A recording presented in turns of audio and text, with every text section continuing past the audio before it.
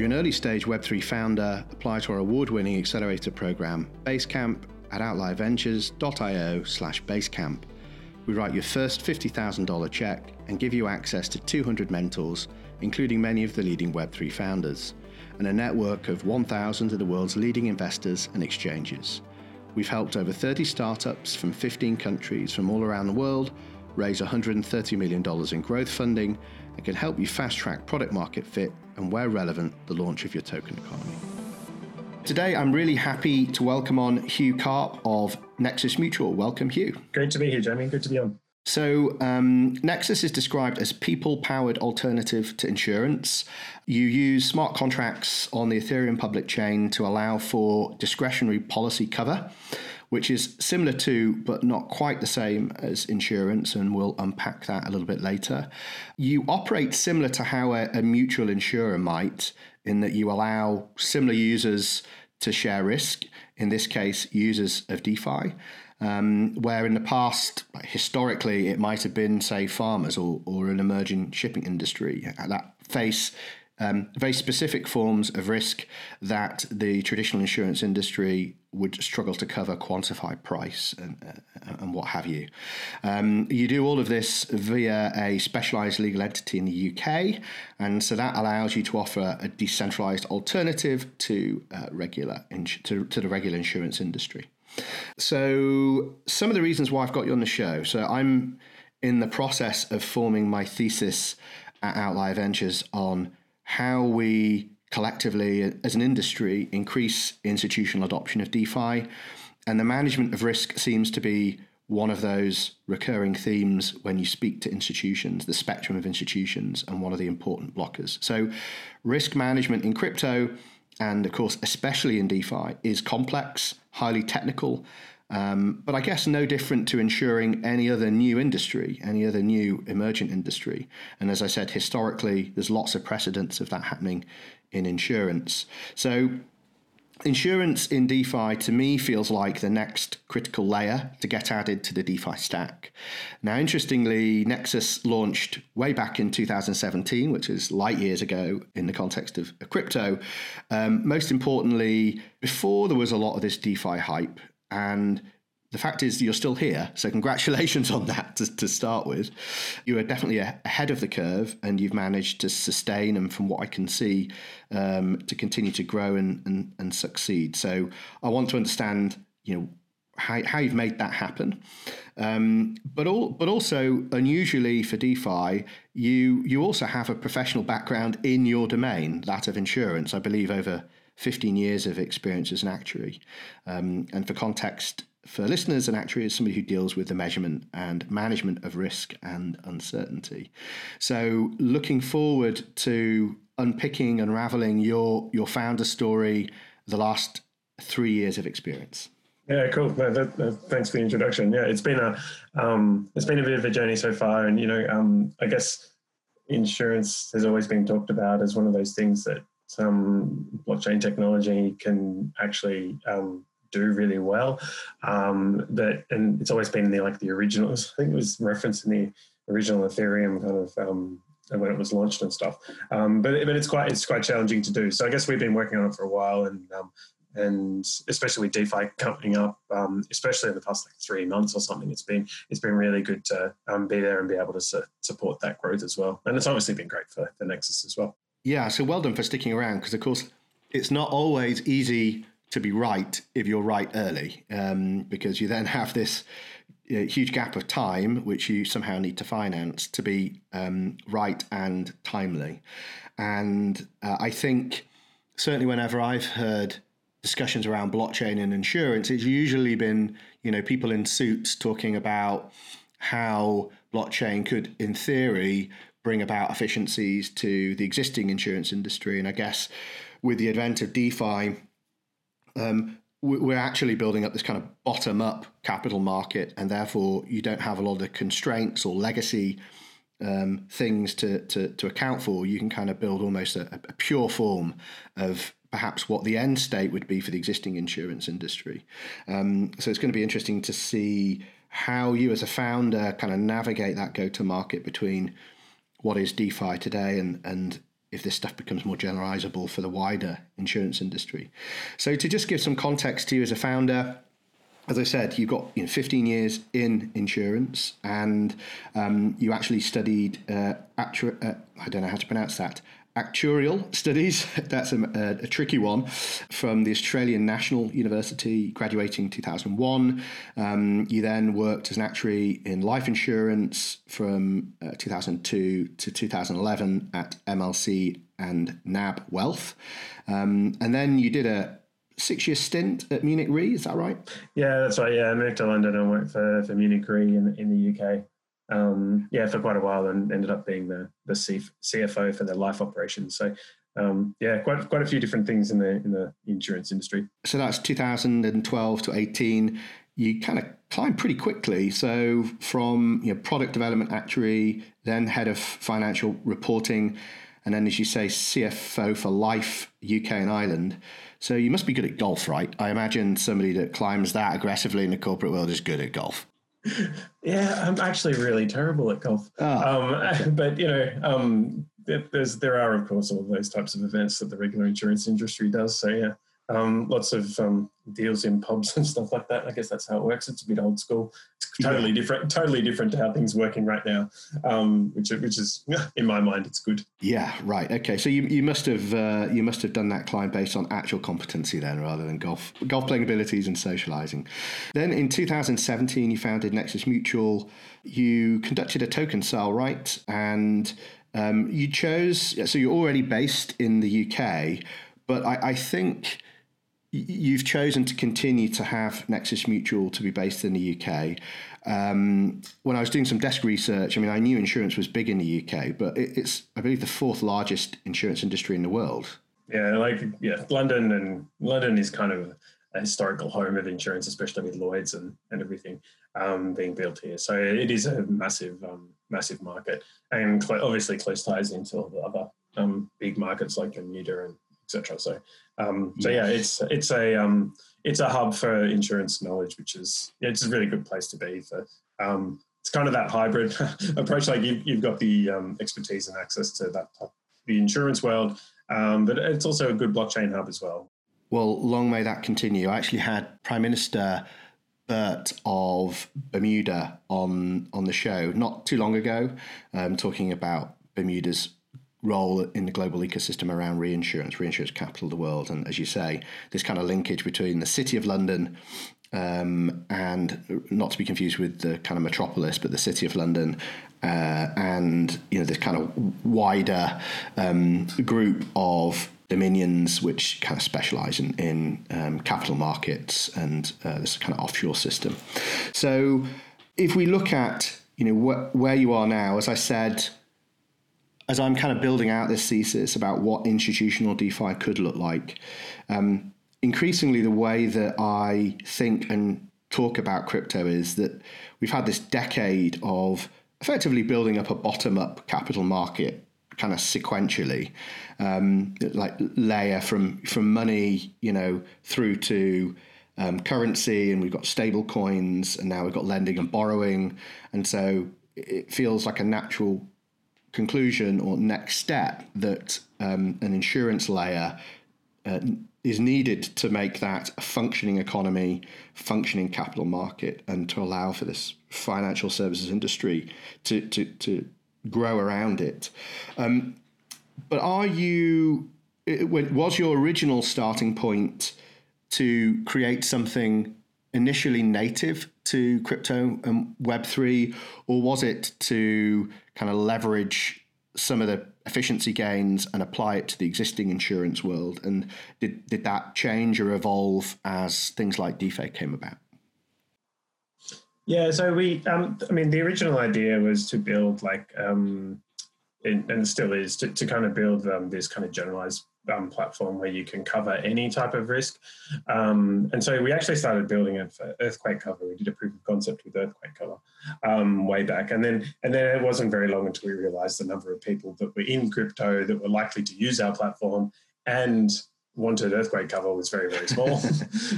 And so we pivoted. And I think one of the things where triggering that was like, I watched the DAO be drained live.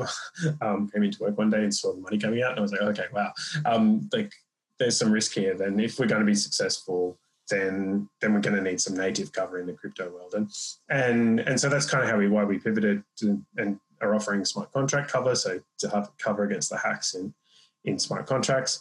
And that's just kind of the start. Our kind of view here, kind of going back to your point, is like it doesn't matter what industry it is, if it's a new industry in whatever form. Like insurance is kind of like fundamental financial infrastructure, and it kind of needs to be there so that people can take risk and do new things. Like nothing's like, it's just boring. Like rocket ships don't get launched or train lines don't get built or whatever. And nothing happens if there's not kind of underlying insurance markets there to kind of take off that risk. So I guess that's what we're trying to provide. And more generally within crypto, like it's very hard to get access to the regular insurance industry because there's just a big knowledge gap and it's quite technical. And sorry, excuse me. And the market's just perhaps not quite big enough yet for the big insurers to put some, research and capability and resources behind it. So it's really good for it works really well for a kind of community-based solution to bootstrap this thing and provide the solutions to begin with. Yeah. So maybe before we go deeply into understanding risk in DeFi and crypto and the kind of specific offering or constituent parts of Nexus Mutual, it would be good to just do a very quick 101 on insurance and the reinsurance market. I think a lot of people don't necessarily understand the reinsurance market in particular, but also this idea of the mutualization of risk in a kind of historical context. Yeah, so I mean, insurance companies kind of started way back, hundreds of years, more, quite a long time, as like just community-based mutuals, essentially. So basically, the community pooled money together, and then someone, usually the elders of the community or something, decided when claim payouts were made, whether that was supporting the worker had lost their life or whatever, supporting the rest of the family, etc., stuff like that. And so, it often developed from like deep within the community. And then as things progressed and developed, then it became more financialized, like standardized. Particular institutions came in to kind of do particular things, like the shipping industry is a good one, where it started with just individuals backing certain risks, and then it became standardized contracts, and then you kind of have a company set up that kind of takes a lot of the risks and backs many of them and diversifies, and then that turns into an insurance company, and etc. So they kind of start like that, and then they kind of transform into like shareholder-based companies. And I think that's probably one important distinction, is like mutual kind of structures are all done for the members, and all that means if there's money left over, then it's owned by the members. Whereas with a shareholder-based company, it's obviously owned by the shareholders, and so you kind of have this. There's a different kind of alignment of interest type issue to think about. So that's kind of how, very briefly, how kind of insurance has progressed over time. And I guess a reinsurance layer, more specifically, is about really insuring the insurance companies. So for usually the more catastrophic events, or to allow them to write more business quite quickly. So those are the two main reasons you would get reinsurers involved. So reinsurers tend to like be B2B type structures, big lots of capital, writing big deals behind the scenes, and they often work for like make sure we get capital efficient structures and things like that. So they're not really well kind of known to the everyday people in the, and presumably just because you don't have any interactions with them, but they're the lack of big companies. A reinsurer in a nascent industry is one of the constraints about the amount of liability that any one entity can cover, whether that's, I guess, in a crypto, DeFi context, a protocol, or a kind of corporate entity.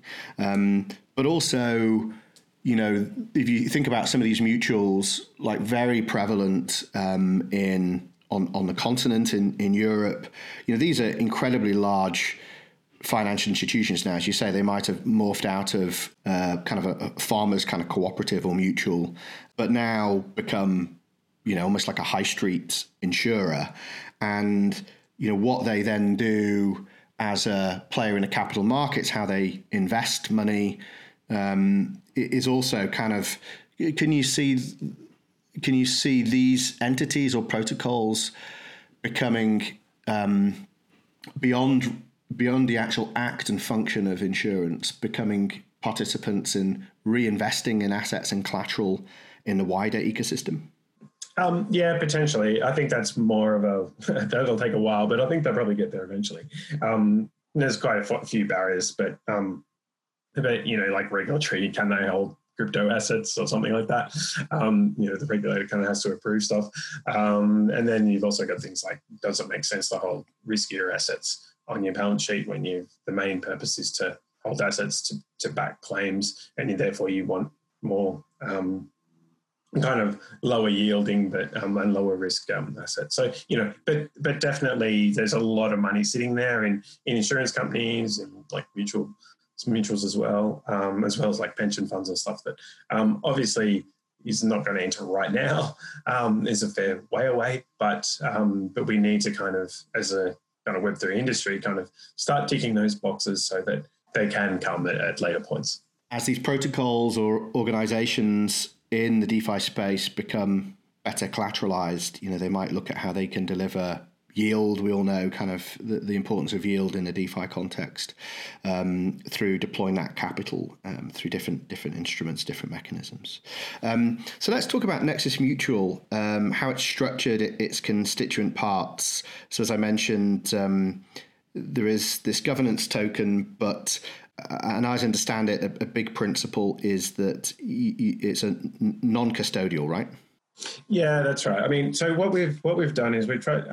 The goal is to operate this thing as a DAO, but it's not kind of technically a DAO because I guess there's a spectrum of these things. But the whole idea is it's non-custodial, and the members decide on the key operations of the mutual. So that's they complete actions to kind of price the risk, and they also assess the claims, and they also vote in governance to update parameters or the system if they want to. And so it's definitely non-custodial, run by smart contracts. But I guess the interesting thing about what we're doing is we actually also have a legal entity in the UK. And so the DAO is essentially, the way it's actually structured is you have a membership organisation in the UK, Nexus Mutual Limited, and when you join the DAO, you actually become a member of that company. And that provides essentially it's a kind of a legal wrapper that gives you limited liability on a per member basis, which is quite interesting, and in my opinion has a lot of value. But it also provides some certainty and allows us to contract with the outside non-blockchain world as well, which can be quite useful in certain circumstances. But I guess more broadly, it kind of gives us that legal and regulatory clarity on what we're doing, which is often, especially in DeFi, it's quite challenging right now. Yeah, so I've heard of DAOs with legal wrappers being referred to as LAOs. I think there is a project called The LAO, but I think it's also more generalizable than that. And I expect it to become an increasing precedent because, as you highlight, if that entity wants to contract, engage, but also remove or reduce the liability for its members, for its participants, then it makes sense to domicile within a particular legal jurisdiction. Otherwise, you're kind of potentially open to action from any legal jurisdiction where a user may reside and interact with the system. And I'm sure you know all about that from a risk perspective. So more for the benefit of the listeners. But it's also interesting, this idea that if you think about a lot of the regulation that exists in the insurance industry to date, it is to ensure a properly functioning insurance market, to protect consumers, users, to ensure, solvency that an insurance firm could pay out if it needed to. And I guess the principle here is that you can do a lot of that through code. So whilst perhaps you don't have that legal regulatory burden because you're not a full-blown insurance company, you're kind of doing this discretionary policy, you in effect can provide greater certainty or comfort to a regulator just by the fact that you're executing on code through smart contracts on a distributed ledger, right? Yeah, exactly. So, I mean, there's kind of two main angles of why you actually regulate. There's the consumer protection stuff about, does the product do what the product says it does? That's one angle. But the reason you regulate from an insurance point of view is basically because as a customer of an insurance company, you're giving your money to someone else and they are looking after it and making sure that they've got enough to meet the claim payments. So that's kind of the main reason you actually have all this prudential regulation. And so what we're saying is you can actually achieve that much better using code on a public blockchain. So basically, we're non-custodial. You're not actually giving your money to anyone else that has control over it. And so it's all transparent. I guess the other big angle here is, another reason you regulate is to make sure that everyone's got enough solvency and the consumers can be confident that there's like a minimum standard, like all insurance companies will have to be solvent to a certain degree. And so here we're saying, look, we have real-time solvency positions on the entire mutual that anyone can look at any point in time.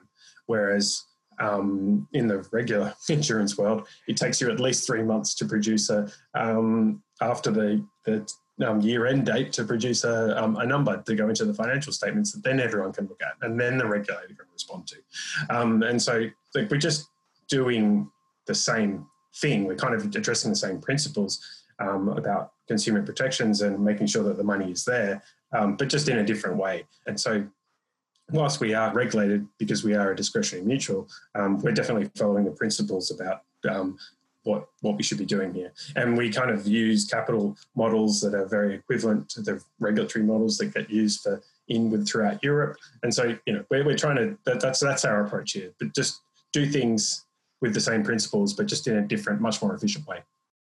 Yeah. And I think if you look at that ability to effectively self-regulate, then that gets really interesting if you were a regulator, because effectively you're beginning to see all the behaviours that you would want in the market with a much lower burden of oversight, direct oversight, to make sure that market's functioning correctly. And, I've been in this space for many years. I've spoken to people in the insurance industry and, very senior people, and they will often tell you, look, to be honest with you, we don't even really know the risk on our books on a real-time basis, just internally, let alone being able to prove that externally. So I think, clearly there are some gains here. So do you see what you're doing as disruptive or transformative to the insurance and reinsurance industry proper?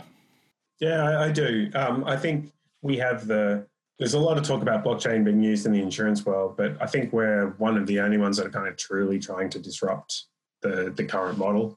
The other projects are more just using it for like expense efficiency savings, using the exact same approach. But here what we're doing is kind of really attacking the kind of core insurance entity and saying, look, we can do this in a much more efficient way now.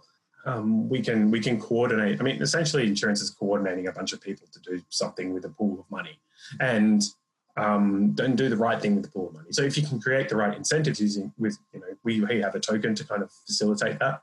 And so if you can create the right incentive structures, then you can do this in a much more efficient way, and you can have it run by the community and hand all the benefits back to the community rather than it, being paid to the shareholders of the regular insurance companies. And not only can you do that, you can do it in a much more consumer friendly way because everything's fully transparent and stuff. And you can also do it much more efficiently because you gain all of you're basically like a greenfields fully automated insurance company, which you could build using non-blockchain tech, but it's still quite hard to get there. And so, how does that ecosystem or economy function, I assume there are like a number of roles that need to be carried out in a distributed fashion. Could you just talk us through at a high level, those key function roles that make effectively that game play out effectively and efficiently? Yeah, so there's four main things you can do within the system. The first one is you can buy cover. So it's like as being a simple end user and customer. You kind of select the protocol that you would like cover on. So for example, like Compound or Maker or Uniswap or something. And then you can get a quote and you can purchase cover for a fixed amount in a fixed time period. And that's kind of the usual thing. And then they have some other functions behind that to make sure it all kind of works properly. And I guess the first one would be the risk assessment. And here is where it's essentially the underwriting process or the pricing process. And so what you would do here is if you want to be a risk assessor is you can purchase an NXM tokens to start with, and then you stake those NXM tokens against contracts that you think are secure. So for example, you may think Compound is secure, so you can stake some against Compound. And when people do that, the more that's staked, the lower the price of people to purchase cover, and the more capacity or more cover can be offered on Compound. So that's kind of how that one works. It's kind of like, I guess, using prediction market techniques, a bit more structured than a prediction market, but that's kind of the idea behind it. And as a staker, you can earn rewards when people buy cover. There's also downside if there's a claim. So we want to make sure that people back the protocols that they're really interested in, that they're really confident in. And so that's kind of the pricing side. And then we also have the claims assessment side. So anyone in the mutual can also decide to vote in on claims. So when the claims come in, they can also stake some NXM to participate. That's kind of your voting weight. And it's kind of like a weighted average vote. And, there's a few kind of tiers to it in terms of escalation and stuff like that. There's a bit of detail, but the point being is that the members decide as a group on an optional basis. You don't have to vote in claims, but you can. And then they get rewarded like a fee for providing work. And so that's kind of how the claims work. And then the fourth thing to really do is like vote in governance, which is kind of more kind of system level stuff. So, we want to change this parameter or upgrade the contracts to do something else, et cetera, or add a new product or something. And so any member of the mutual can vote in governance as well. Yeah, I mean, it's fascinating and clearly a model that's a great fit. I've always felt that a cooperative-like model, in this case, an insurance and a mutual, would be the kind of predominant form of governance and coordination in these systems. And it's great to see that kind of being played out here. So let's look at risk in DeFi. Could you unpack where you, as a mutual, see risk, what you're currently covering, and what you would like to be able to cover in the future, and how you evaluate and price those risks? Yeah, sure. So I think I kind of classify risks in DeFi and stuff into three broad categories, and Nexus currently covers just the first one, and we're looking to cover more of them. And so the first one is kind of like the technical smart contract risk. So does the code do what it was intending to do? And so it's very hard to code at like 100% perfect level all the time. And obviously there are audits and stuff like that, but there's always going to be some level of risk on that stuff. So that's kind of our core product right now. And then there are kind of two more groups of two more classifications, and kind of one of them I describe as like external risk to the smart contract. So basically the smart contract works, but there's something outside the smart contract that causes something odd to happen. Whether that's like an oracle that fails, so like a price feed as an example causes something odd to happen, or it could be like a governance attack. So, a lot of these protocols can change parameters or upgrade themselves if the people vote, and potentially someone could buy up a lot of the tokens and attack the system and drain it if they get enough voting power. So like that's kind of an extreme example, but things like that can happen. And the third classification is probably like economic incentives. So a lot of these protocols are built with incentive structures to make sure something works. So for example, the MakerDAO system is designed with an incentive structure so that the DAI peg holds roughly $1, but if the incentives don't work quite right, then it could deviate from a dollar.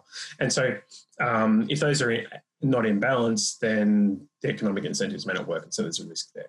And so those are the kind of three broad risks, and there's obviously a lot of detail in terms of that, and it's hard to kind of, for regular people to kind of work out what's the right thing to do here. How much should I worry about this or not, etc. And so it's important that we can develop insurance products or products we cover like Nexus that can really cover the broader range. And so we're kind of working on expanding the I guess, into more comprehensive cover. Got you. So it'd be great to understand the system as it stands. Who are the users? Who are the participants? What kind of policy agreements are they having covered? I know I heard previously that policies around compound, there's been so much demand, it's oversubscribed. And at what stage and what type of institutional participants will join the system and on its evolution? Lots of people are interested in cover for basically, I guess, yield purposes. So, the idea being that you put some money into Compound or some other protocol, earn a yield, and then you can buy cover on Nexus and cover the downside risk and get slightly less yield overall, but be in a much better risk-reward position. So that's the main idea. And so things like Compound, we got some cover on Compound now, but it has been oversubscribed in the past. We have been growing a lot recently as well, so it does change from time to time. But especially with yield farming kicking off in the last few months, that's been a real a great boon for us, because obviously you can get quite high yields, or you have been able to get very high yields. But who knows what the smart contracts, what the risk is involved, because some of them are just put out there with potentially no audits and et cetera. So, that's been a really good boon for us. In terms of who's buying cover, it actually, like, quite a wide variety of people, like just regular crypto people, but the most cover is actually being bought by smaller institutions, I guess I'd describe them as, like hedge funds, or basically people participating in DeFi, earning yields, but they're probably managing other people's money. So they're more risk aware in terms of downside risk than just, I guess, regular people just gambling a little bit of money in DeFi and seeing what will happen. And so that's definitely our main market. It's more the institutions or smaller institution. Institutions is kind of a big bucket of potential, like, smaller to large. But it's, I think that's more where we're going to be seeing our customer base from, our majority customer base from, because they just tend to be a bit more aware of these things, and it's more of a key requirement for them getting in. And I assume, centralized exchanges, people engaging with centralized exchanges. I've also heard you talk about how some protocols themselves, and certainly people may be combining what you might refer to as deep DeFi, multi-protocol DeFi, taking out cover as well, right? Yeah, so we don't do this right now, but some of the things we're working on are stuff where you can cover like stacked protocol risk. So, for example, like some protocols are built on top of other protocols, like all this composability. And if you want to get complete coverage with Nexus, you're going to have to buy a few different covers to cover all that stack. But what we want to do is make it much easier for the regular user, to just get something that covers the whole thing in one go. So we're working on stuff like that. There are other products and other things within DeFi, like one thing we can do is potentially provide specific tailored cover for a protocol.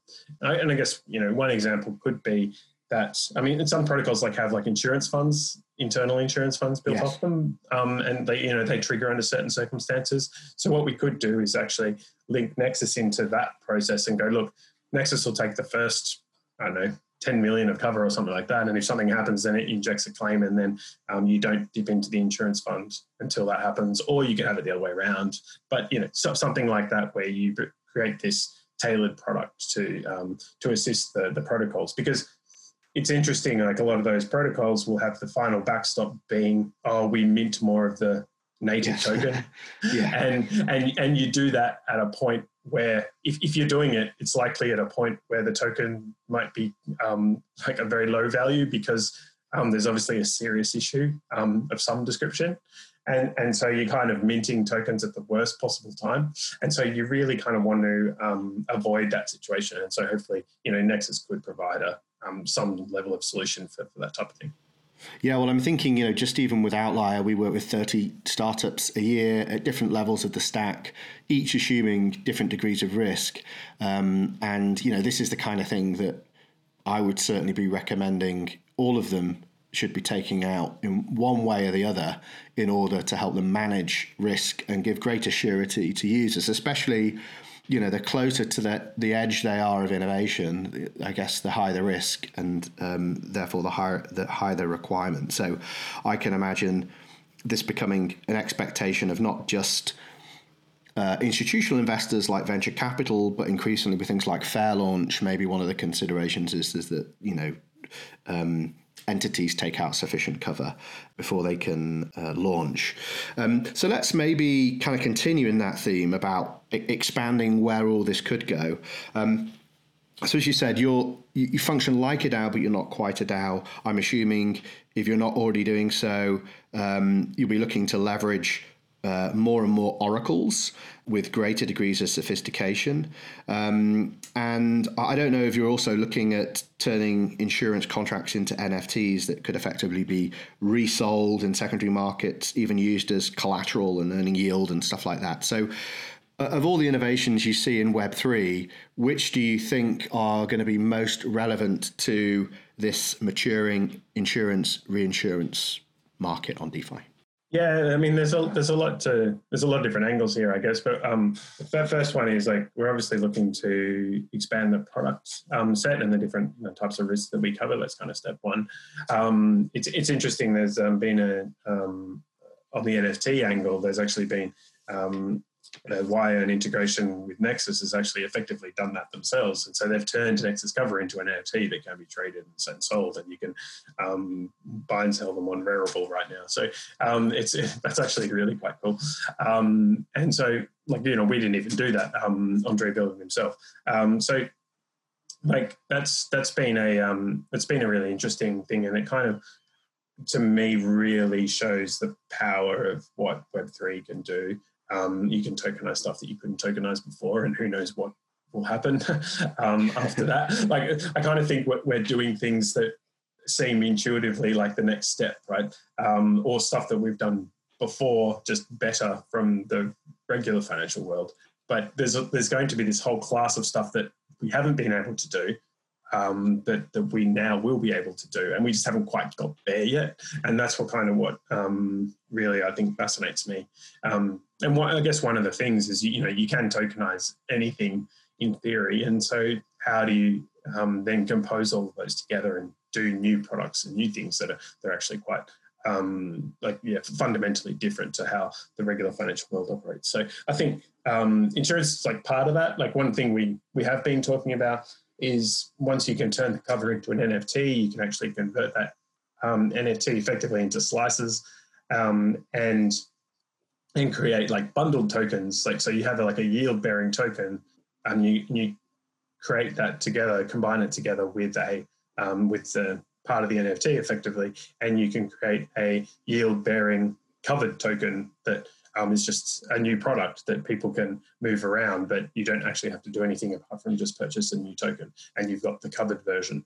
And so stuff like that is really crypto native, that is just impossible to do in any way in the regular financial world right now. Yeah, I mean, on the one hand, history rhymes, but as you say, at the same time, we're moving into a weird and wonderful space, and because it's a permissionless environment to innovate, and because of the composability, the possibilities are almost limitless. And to be honest with you, I mean, I don't know what your perspective is, but it is easy to talk down on DeFi because of its imperfections, but I see it's almost impossible to discount the industry and where it's going to go, because the rate of innovation, the efficiency that's possible, and therefore the potential for yield to go direct to participants feels almost impossible for the incumbent industry to compete with, right? It's just, I don't know, what's your perspective? Yeah, I totally agree. I mean, the stuff that's coming out in a week is just phenomenal. And like, even if 90% plus of that fails, some of it will stick and some of it will work. And the speed with which you can do a new financial product or experiment is just so much quicker. It's like, if it can take you 2 years or more to come up with a new financial product in the regular financial world. Whereas here you can spin it up in, a few days if you've got some coding knowledge and just trial it at a really low level and iterate on it. And that has to lead to new things. It has to lead to, it's just the speed's going to, it will eat regular finance, in my opinion. It's just a matter of time. And so I think that type of approach, I mean, there's obviously downsides to it because, there can be scams and things that don't work and experiments will fail and all the rest of it. But I think underlying the fundamental principles are really powerful. And I believe that it's just going to keep growing and be more successful. Yeah, I mean, I think the net benefit, as you say, if you subtract any of the malpractice that goes on whilst the industry is relatively nascent, and then you look at the net benefit over the next decade, and because the fact that you can have greater assurances around auditability and solvency and everything else, all the things that ultimately regulators are there to make happen, it almost feels irresistible. And of course, insurance itself is an enabler for that innovation to happen. It's a way of managing that risk. Hugh, it's been great having you on. I'm really excited to look at the possibilities of Nexus, and as you say, how people then take what you're doing and apply it into wrap it up and apply it and mint new things and NFTs and stuff. It's going to be fascinating to watch. So, thanks for coming on the show and good luck with everything. Cool. Thank you very much. It's been great to chat. If you enjoyed today's podcast, please make sure you subscribe, rate, and share your feedback to help us reach as many people as possible with the important mission of Web3.